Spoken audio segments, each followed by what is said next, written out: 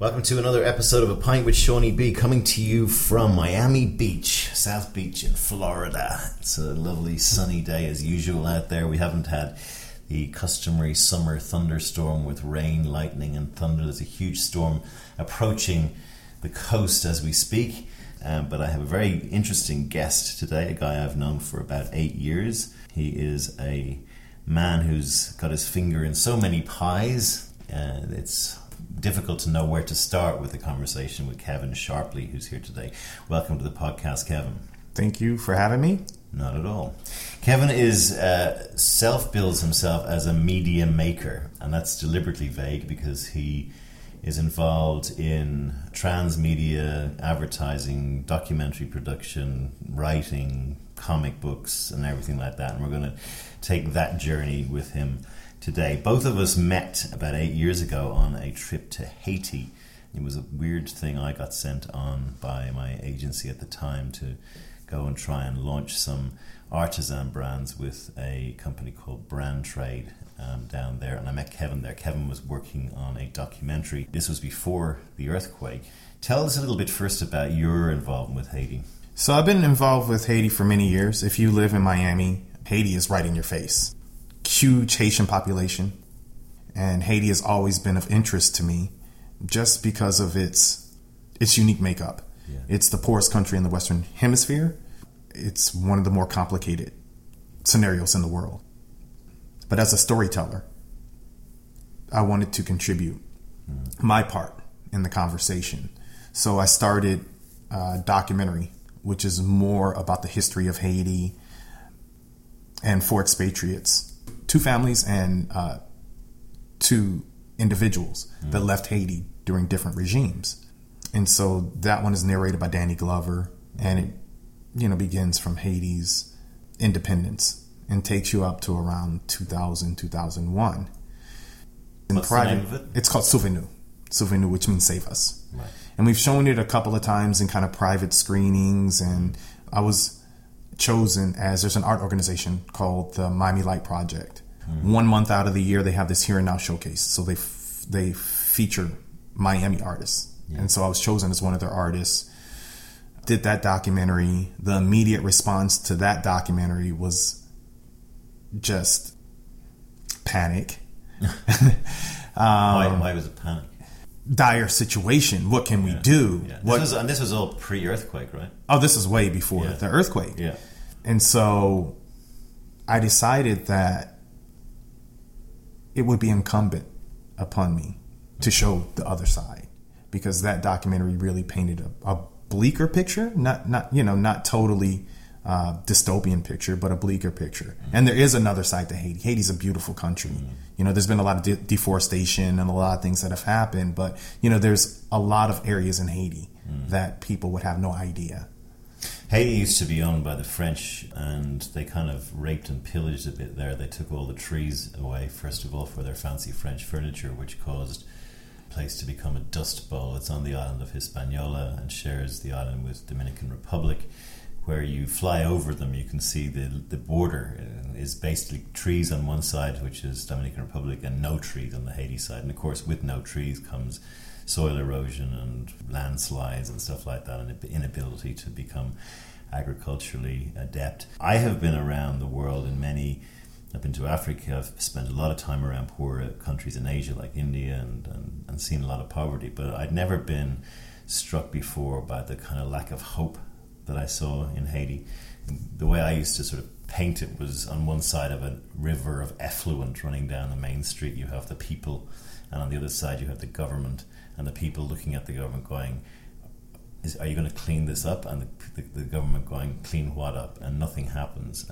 As Kevin says, it's the poorest country in the Western Hemisphere, and it's sheer lack of hope. I think that was the thing that I found most. Tell me a bit about what you view, how you view the country. Yeah, there's definitely a dichotomy, and a disparity between the haves and have-nots. I've lived in Africa and a lot of places around this world, and I feel the sentiment. That's a similar sentiment. Yeah.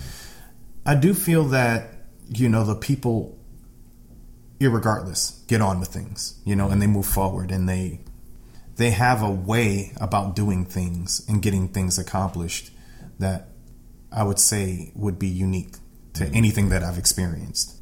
When I decided to do this second documentary, I wanted to create a mosaic of conversation. What can be done? Who's doing what? And also show some of the beauty of Haiti. So you go to places like Jacmel, Labadie. The second documentary, which is called Nous Sauver. Nous Sauver means we are saved. And it's not necessarily, we are saved by any one particular entity. It's more we are saved internally. Here is a presentation of, what can be done. And some things that are being done, And does this cover what happened to move after the needle forward? Well, that's why that documentary is not done. Right. The first one, I definitely want to put them both out at the same time. Okay. So I guess you could say the first one is in post. The second one, we started before the earthquake. So we did start production on the second documentary, covering a dance company, the biggest dance company out of Haiti, Aïkedans, and their partnership with the Adrian Arch Center, which is a performing arts center here. You have, as you said, traveled an awful lot, and we'll come to the other big project you're working on called the Beach Chronicles. But I thought it might be good to frame that, because the philosophy that you've built behind the Beach Chronicles, I think a lot of it comes from your travels. So maybe tell us where you came from and what it was like for you growing up here in America. Yeah, so I was born in Detroit. My family moved when I was younger, maybe right. 2 or 3. Then we moved outside of Chicago. Growing up in the Midwest really gave you a concept of the general thought of America.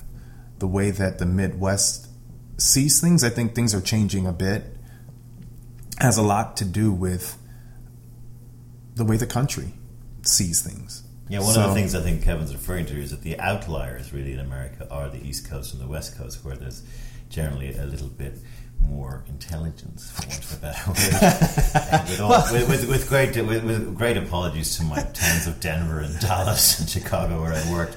But no, I think what he's referring to, and maybe correct me if I'm wrong, but that there is more of a sense of the real latent America in the middle, right? Mm-hmm.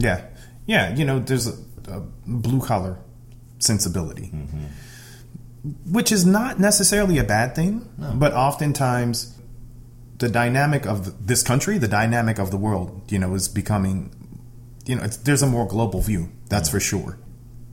In order to have that view, you just have to have an open mind and an understanding of, and things are changing, they're going to change, there's no stopping it. So from there, my family moved to Kentucky. Lovely. So Louisville, Kentucky for 6 years or 7 years or so. Famous for where Muhammad Ali was from, right? Yes. Yes, that is a big claim to fame. And the Kentucky Derby, which is bigger than the Super Bowl. Mint juleps. And so that was interesting because, you get to see another side. And being a black man, you can't see me, but I am a black man. Well, I was a black boy then. Mm-hmm. You see and you feel some of what now is becoming more of an ever-present tension. Mm-hmm. I didn't necessarily feel it as much when I was a child, but reflectively, I can really, really see, some of the challenges that we face now. So from there, moved back to Detroit proper, which was challenging, having lived in the suburbs and the American dream and, the nice house and, 1 dog and 2 kids, that whole thing. A tough experience. I had a Southern accent moving into the city. There was a lot of conflict for me at that point, but it was interesting to live in the inner city and see another side. These are all things that have shaped me into who I am today. So Detroit was a city that suffered obviously really heavily in the last 15 years, depopulation, high unemployment, crime, lack of police. I mean, I visited there in about 4 years ago, and that was the only real city I visited where I was like, a little bit scared. Well, no, actually, I was a little bit in Baltimore, but I think that's just The Wire, the series in my head, that was causing that. And I also, as guys in Detroit said, when I finally walked down to the city centre, I actually chose Cass as the street to walk down, which is apparently they went, "What? You're still here? You didn't get killed?" they were telling me, yeah. I was like trying to act like a hard Irishman walking down through this kind of really scary neighborhood, and I got approached a few times, but I was a bit, I found it a bit nerve wracking, and as if the pavements were being overtaken by grass, and so there was very little. That wasn't there when you were there, but you talked to me the other night about the renaissance that's happening there. Tell me a bit about that. Yeah, well, definitely Detroit is having an influx of the creative class, and you have Dan Gilbert of Quicken Loans. I think he invested about $1 billion into the downtown area. That's definitely going to germinate and create a situation of growth. What did your parents do? And tell me a bit about your family life when you were growing up.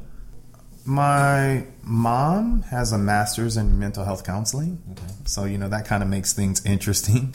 My real father, and part of the reason why we moved so much when I was a child, he was an executive for Westinghouse. So, we would move in accordance to, where they'd shift him around in the job. He's passed since. He was laid off. And then my parents divorced, and then he moved into the hood. I said the inner city. Right. Black people will say the hood. So did you have to come down from a reasonably middle class to a slightly more... Yeah, we were upper middle class. Upper middle class, yeah. And definitely... suddenly times got it hit tough. A wall, yeah. What age were you when that happened? That had to be about 14, right. 13, 14. But that didn't last that long. And this is a pretty cool story. Maybe 2 years later, my mom was able to get a really good job and start to pick the family back up. And we moved into a suburb of Detroit, Oak Park. My mom met her now husband, who I also call my father.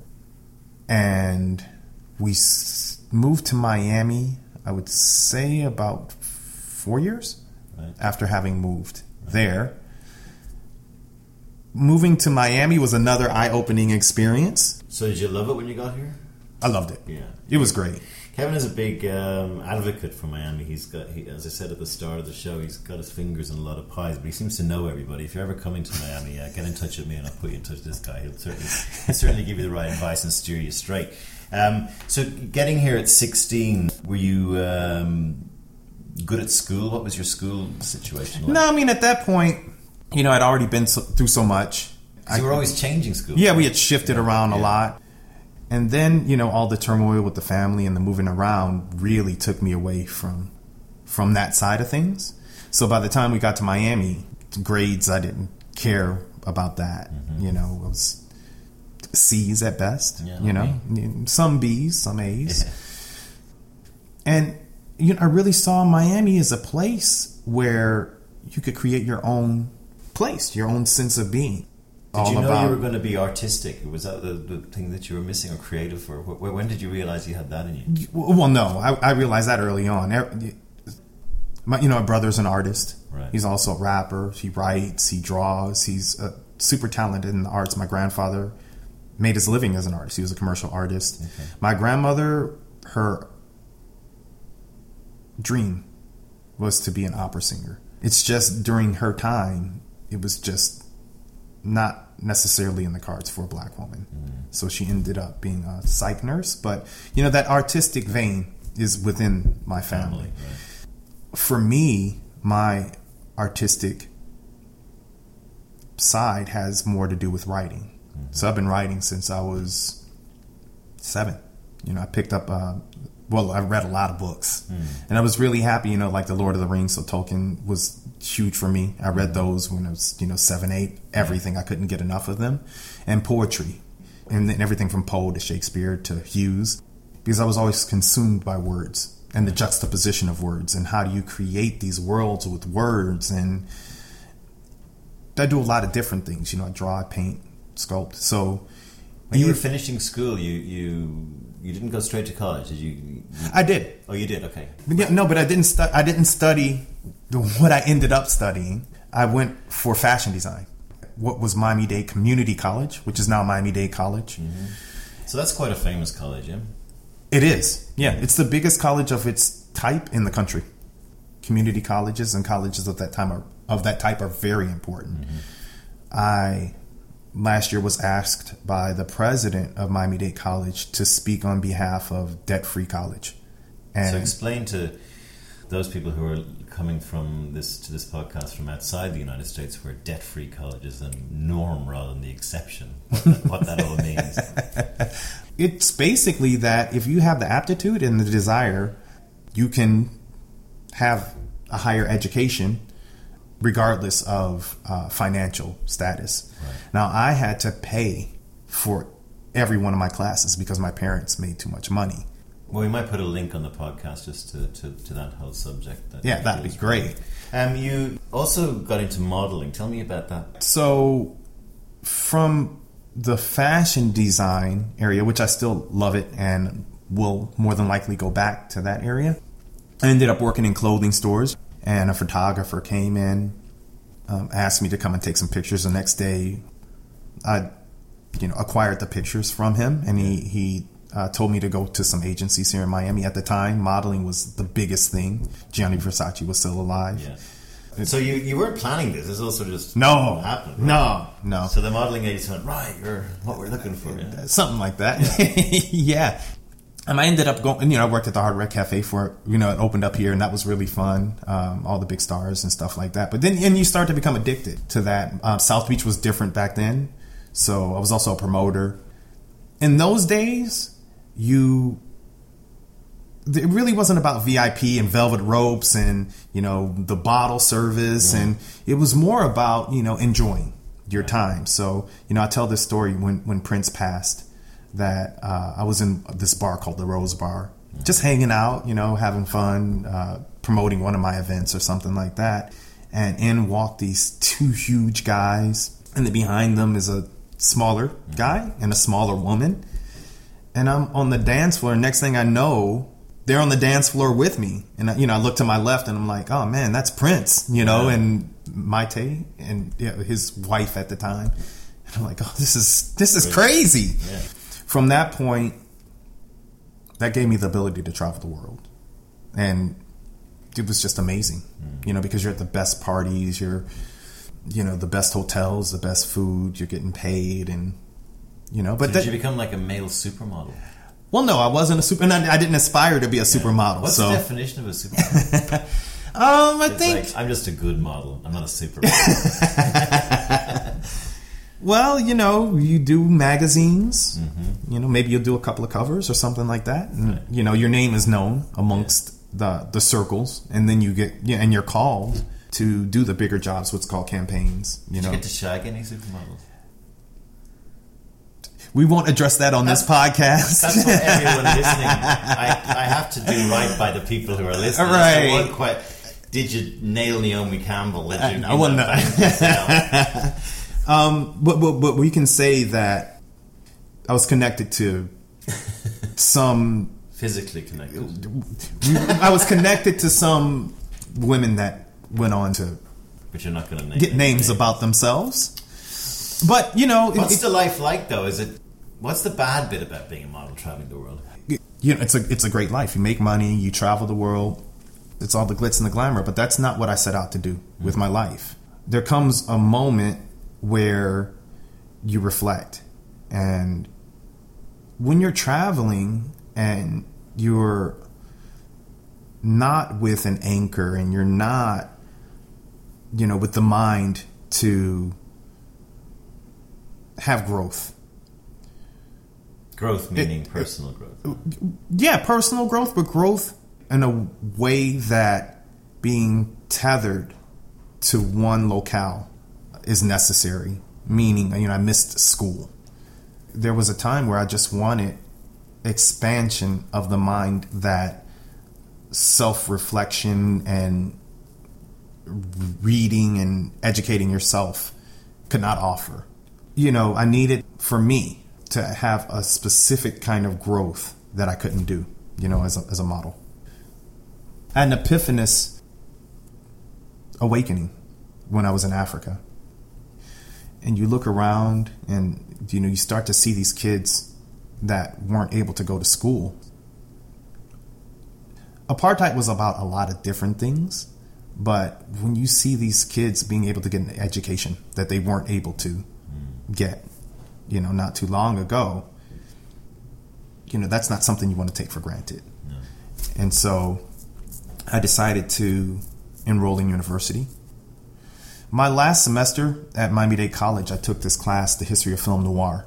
It was a class where you do a comparison contrast with the book and the movies. Mm-hmm. Explain what film noir is to some of our... film noir are the films of like the 1940s, even going into the 1950s. Black and white detective stories. You have the femme fatale that comes in with a sob story. Mm-hmm. It's also a style of shooting the films where you use shadows and lights to help tell the story. For me, it allowed me to understand visually how to tell a story, but doing that comparison contrast with the written word and the visual image, all of a sudden it connected to me. So you did this course, and I understood that connection between the moving image and the written word, and I wanted to become a screenwriter. Somebody asked me or told me to go down to University of Miami and speak with them because psychology was another love of mine. Mm-hmm. And I found that you could do a dual major of psychology. So then you get a full spectrum, which was the beginnings of my philosophy in terms of being able to tell a story. At that point, when I was the here and now artist, I was still a visual artist.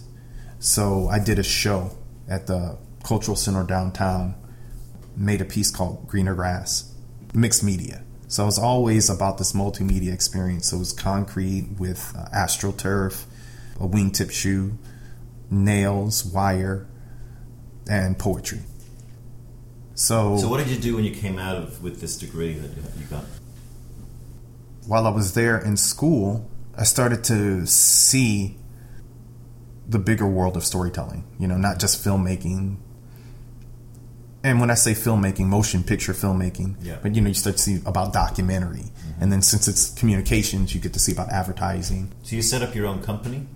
I started my company while I was there at the University of Miami. It was great, okay. Because... The name of Kevin's company is? Kijik Multimedia. Kijik Multimedia. There'll be a link to that at the blurb. Kevin's the kind of guy who likes to find the wave before it's a wave, get on it, or sit there waiting for it, but be the first on it. So you were one of the first guys who, in my view, had a good grasp of transmedia, to the point where I think you're saying, don't worry about transmedia, it's been and gone. But what was your... I mean, it isn't, of course, but it's become a kind of a cliche term, I think. Yeah, right. Tell me about what Kijik was about.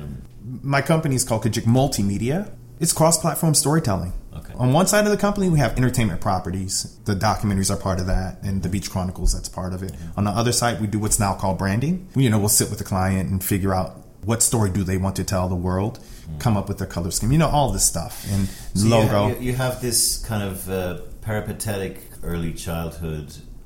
Then you have the modeling, fashion design element, the travel around the world, the return to college, the psychology, the interest in film noir, and all of this is starting to come together to the point where you open a company, you start getting clients, you start doing regular ad branding work cross-platform, and then all of that maelstrom starts leading to this big new project which you have been on the go. We've been working together on it for 6-7 years, or talking about it. Let's go there now. Tell us about the Beach Chronicles and what that actually is. So I'm hoping, by the way, to those listening, that this may be the first interview with the next sort of Star Wars thing. It's kind of this is this big an idea. So it really goes to the core of my belief about cross-platform storytelling. It's a huge story. It's about creation. We call it a pulp noir sci-fi saga. So if you're doing the pitch Hollywood style, you'll say it's Blade Runner meets Chinatown meets Dune meets Miami Vice. Okay, there you go. So it's about a detective, an alcoholic, gambling, rambling detective. I love it already. that's drawn into the battle for all existence. And he's been a part of this battle, unbeknownst to him, since his inception. His father is from Earth. Right. His mother's from another planet, another dimension. Yeah. He doesn't know that. His father is assassinated when he's 3, and he's just raised as a regular kid. But we meet him where his life is about to change. And through one clandestine meeting with the femme fatale, Cherry Redding, that comes into his office one evening with this sob story. From that point, Dirk Jensen is introduced and pulled into what he's meant to be. And he has a decision. Do I grow into what is could potentially be the salvation for existence? Or, do I stay a self-centered asshole? So I've been involved just listening to Kevin as he has developed this thing. I've read some of the novels. But what's interesting to those who are planning this, and I think Kevin knows this better than anybody, is he has it kind of planned in such a way that he knows what's going to happen if it was an 8-season TV drama. He knows the movie version. You just recently launched comic books, right? Tell us about them.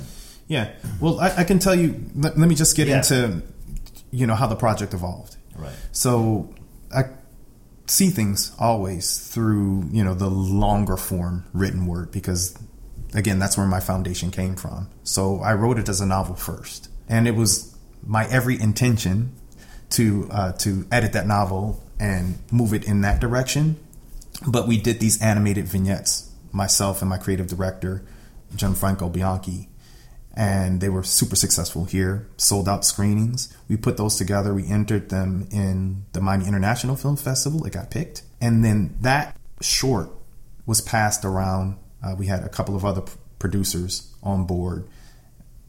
Some of the celebrities that I already knew.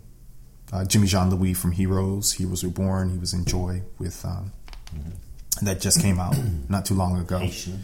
He played the Haitian, exactly. He is from Haiti. He's very famous in Haiti. Yeah, and he's actually the focal character of my second Haiti documentary.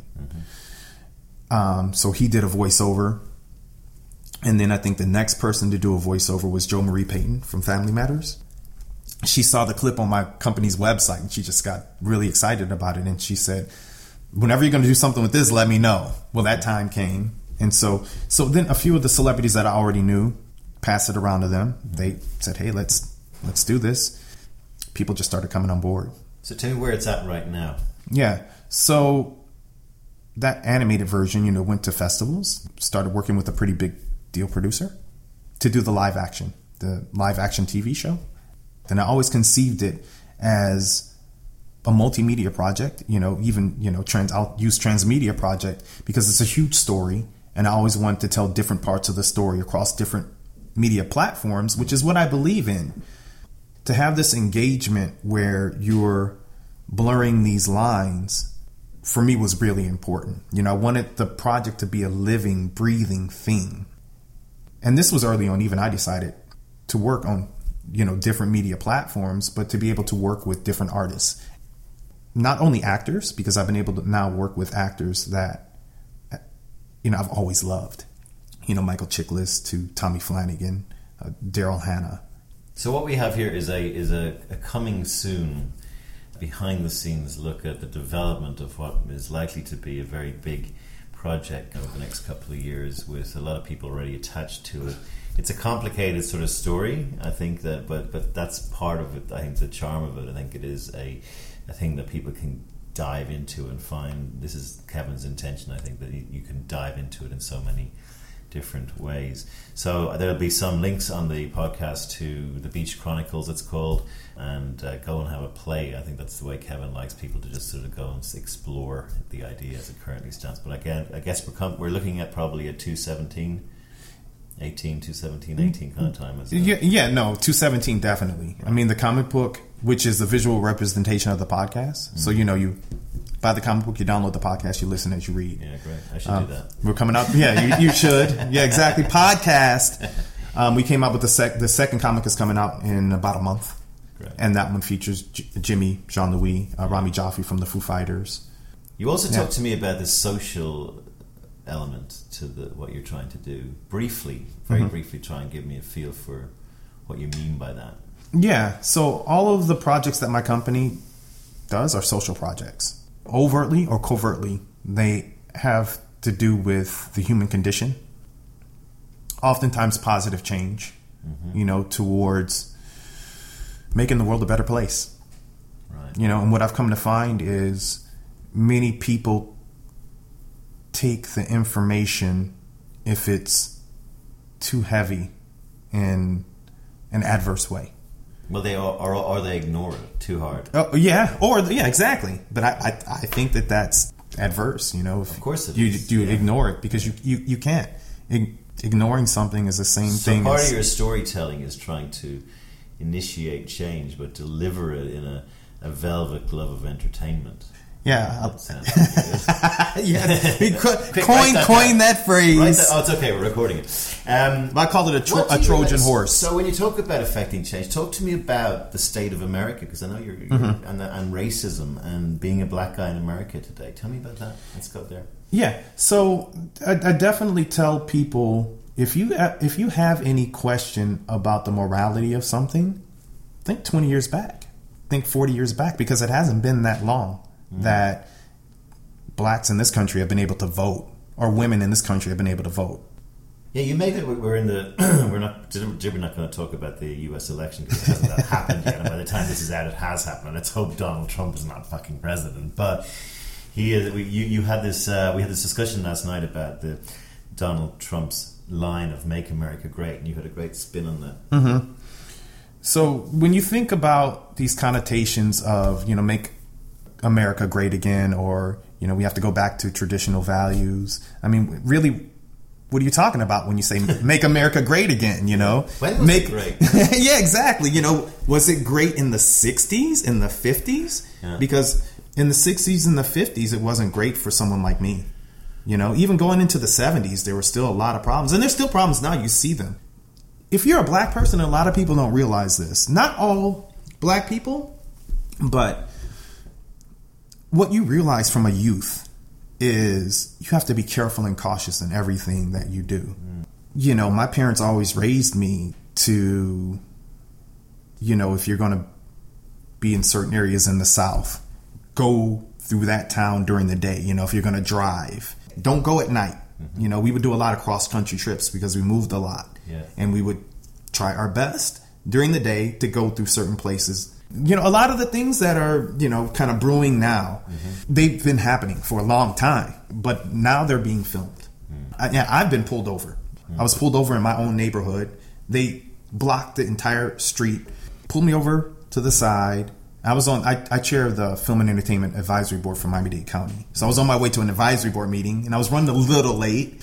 So, they told me they were looking for people not wearing their seatbelts. And, to me, that was amazing. Really, you're going to have the entire police force here and all, other police forces here. I didn't have on my seatbelt at the time, so I got a huge, ticket. And then I went on about my way. So I come to find the next day that in that area, they were looking for a black male. Of course. Even in my own neighborhood, I try to walk during the day and not at night because I just don't want any problems. And it's not necessarily problems from, police stopping me, but you don't want anyone to say, there's this guy walking in the neighborhood. Look, I'll still wear my hoodie. No one's going to stop me from wearing a hoodie. I'm sorry. That's ridiculous. Geraldo Rivera, you're ridiculous. You're ridiculous. Yeah. Oh, yeah, he was wearing a hoodie. Yeah. Come on. But you don't want to be stopped. You don't want any problems. Maybe someone saying there's a suspicious character walking around the neighborhood. You end up, when you live here as an outsider, it's very easy to make white America uncomfortable, and I love doing it because I'm cheeky and I'm from Ireland, and there is just this real underlying racism at so many levels that's starting to unravel a little bit with the rise of Trump and people like that. But there's people who constantly say they're not racist, but are thinking it. I'm talking about Texas, and I'm talking about a lot of the other southern states. And then there's a sort of northeast intellectual part of America, or, where the Bostons of this world, the New Yorks, where it is still extremely racist up there. And I despair of it sometimes. Sorry, what were you going to say? Yeah, well, there is a litmus test, and the test goes something like this: if you have a different conversation behind closed doors that you don't have when you're in public, then that is a form, That's the man in the mirror. It's like, I know personally 5 or 6 people who do have different conversations behind closed doors. Oh, wait a minute. I do, because those conversations have happened in front of my face. Oh, Kevin, but you're different. And I'm quick to tell people, no, I'm no different. I have a huge family. Huge family. Yes, there's some issues, but guess what? There's issues everywhere and around the world with any race. Like, there's people shooting people in theaters, or blowing up buildings, and so there's problems with all communities. But what's the Kevin Sharpley solution? Are you optimistic about the future? I am. Right? Why? Yeah, I think in a big way because of what I'm saying now. Once you shine light on things and you're able to see, then you have a clear path towards change and making things happen. Moving forward, there's going to be even more light shined on people and organizations and things that have thrived on moving in darkness. It's going to be tough. It's going to be difficult. But, another conversation that we had before is you look to the youth, and the youth have a way about doing things that are different than even the immediate generation above them. And they have to do things in that way because it's right there on the table. It's right there in your face. Yeah, you're a youth. That's what you do. Yeah, but now you can go online and see and become a part of this movement and see what's happening over here and over there. And I have a concern that they're not doing that, though. I feel that there's a certain... That they're apathetic. They're apathetic and they're being swamped. And the time they are spending using this most powerful tool we've ever created as a race, the internet, they're using it for stupid reasons, like keeping up with the Kardashians, and that's my sort of worry with it. The tech of it is new, the way of understanding it is new, but I feel that the evolution and the direction that it's going to move in and that it has to move in will have more to do with the connection to this planet and what we can do to connect with each other. There's always going to be violence. There's always going to be bad people. I'll put it to you that way. But, the positive is not as celebrated as it should be. You would not know that this is the most peaceful time period in history. And I think that needs to be celebrated. And this is what I was talking about in terms of shedding light on situations. Look at a lot of the films that have come out over the past few years. SeaWorld, they're getting rid of their killer whales, Blackfish. Yeah, blackfish. No, but and so that's positive. These are the types of changes that are happening. People are really looking at human trafficking in a different way, and they have to, because now it's in your face. You can see it. We're a visually motivated society now, whereas not too long ago we were a literary motivated society. People would. You talked a lot about youth. You have a beautiful and very smart daughter, Anjali. You're passing a baton of sorts to her. What do you say to the Anjalis of this world who are smart, and what lessons have you learned that you pass back? Stay connected. I think that's really important. Stay connected to each other. It's not just thinking about your neighbor, and thinking about even further than that, a lot of the things that are going on in this country and a lot of the things that are going on in the world. But if you really think about it, it's some of the same problems. Problems can oftentimes, they're more dire in other places. But ultimately, it's the human condition. We want belongingness. We want loving. We want shelter. We want a lot of the same things, no matter the culture, no matter the race, no matter religion, country. Staying connected helps to move the needle forward, because if you have a mind of understanding your neighbor, When I moved into the house I live in now, I made it a point, no matter how much I may dislike some of the things that this neighbor does on my north side, or this person on my east side or west side, to at least make a concerted effort towards connecting with them. An effort. This connectedness, if you can really have a true desire to look through your neighbor's eyes, their situation, you will have a change about yourself. That is, I think, a big problem on this planet. Is it's difficult for other people to try to see things in the way that their neighbor sees things. Almost a biblical end to a pint with Seaniebee. Going back to basics, look after your neighbour, treat them as you would like to be treated yourself. Kevin Sharpley, thank you very much for being on a pint with Seaniebee. Everybody look out for the Beach Chronicles over the next 18 months or so. It's coming soon to a multi-platform device or something near you. Kevin, it's been a pleasure having you on the show. Best of luck in the future, and may all your dreams come true. Thanks, John. Thank you.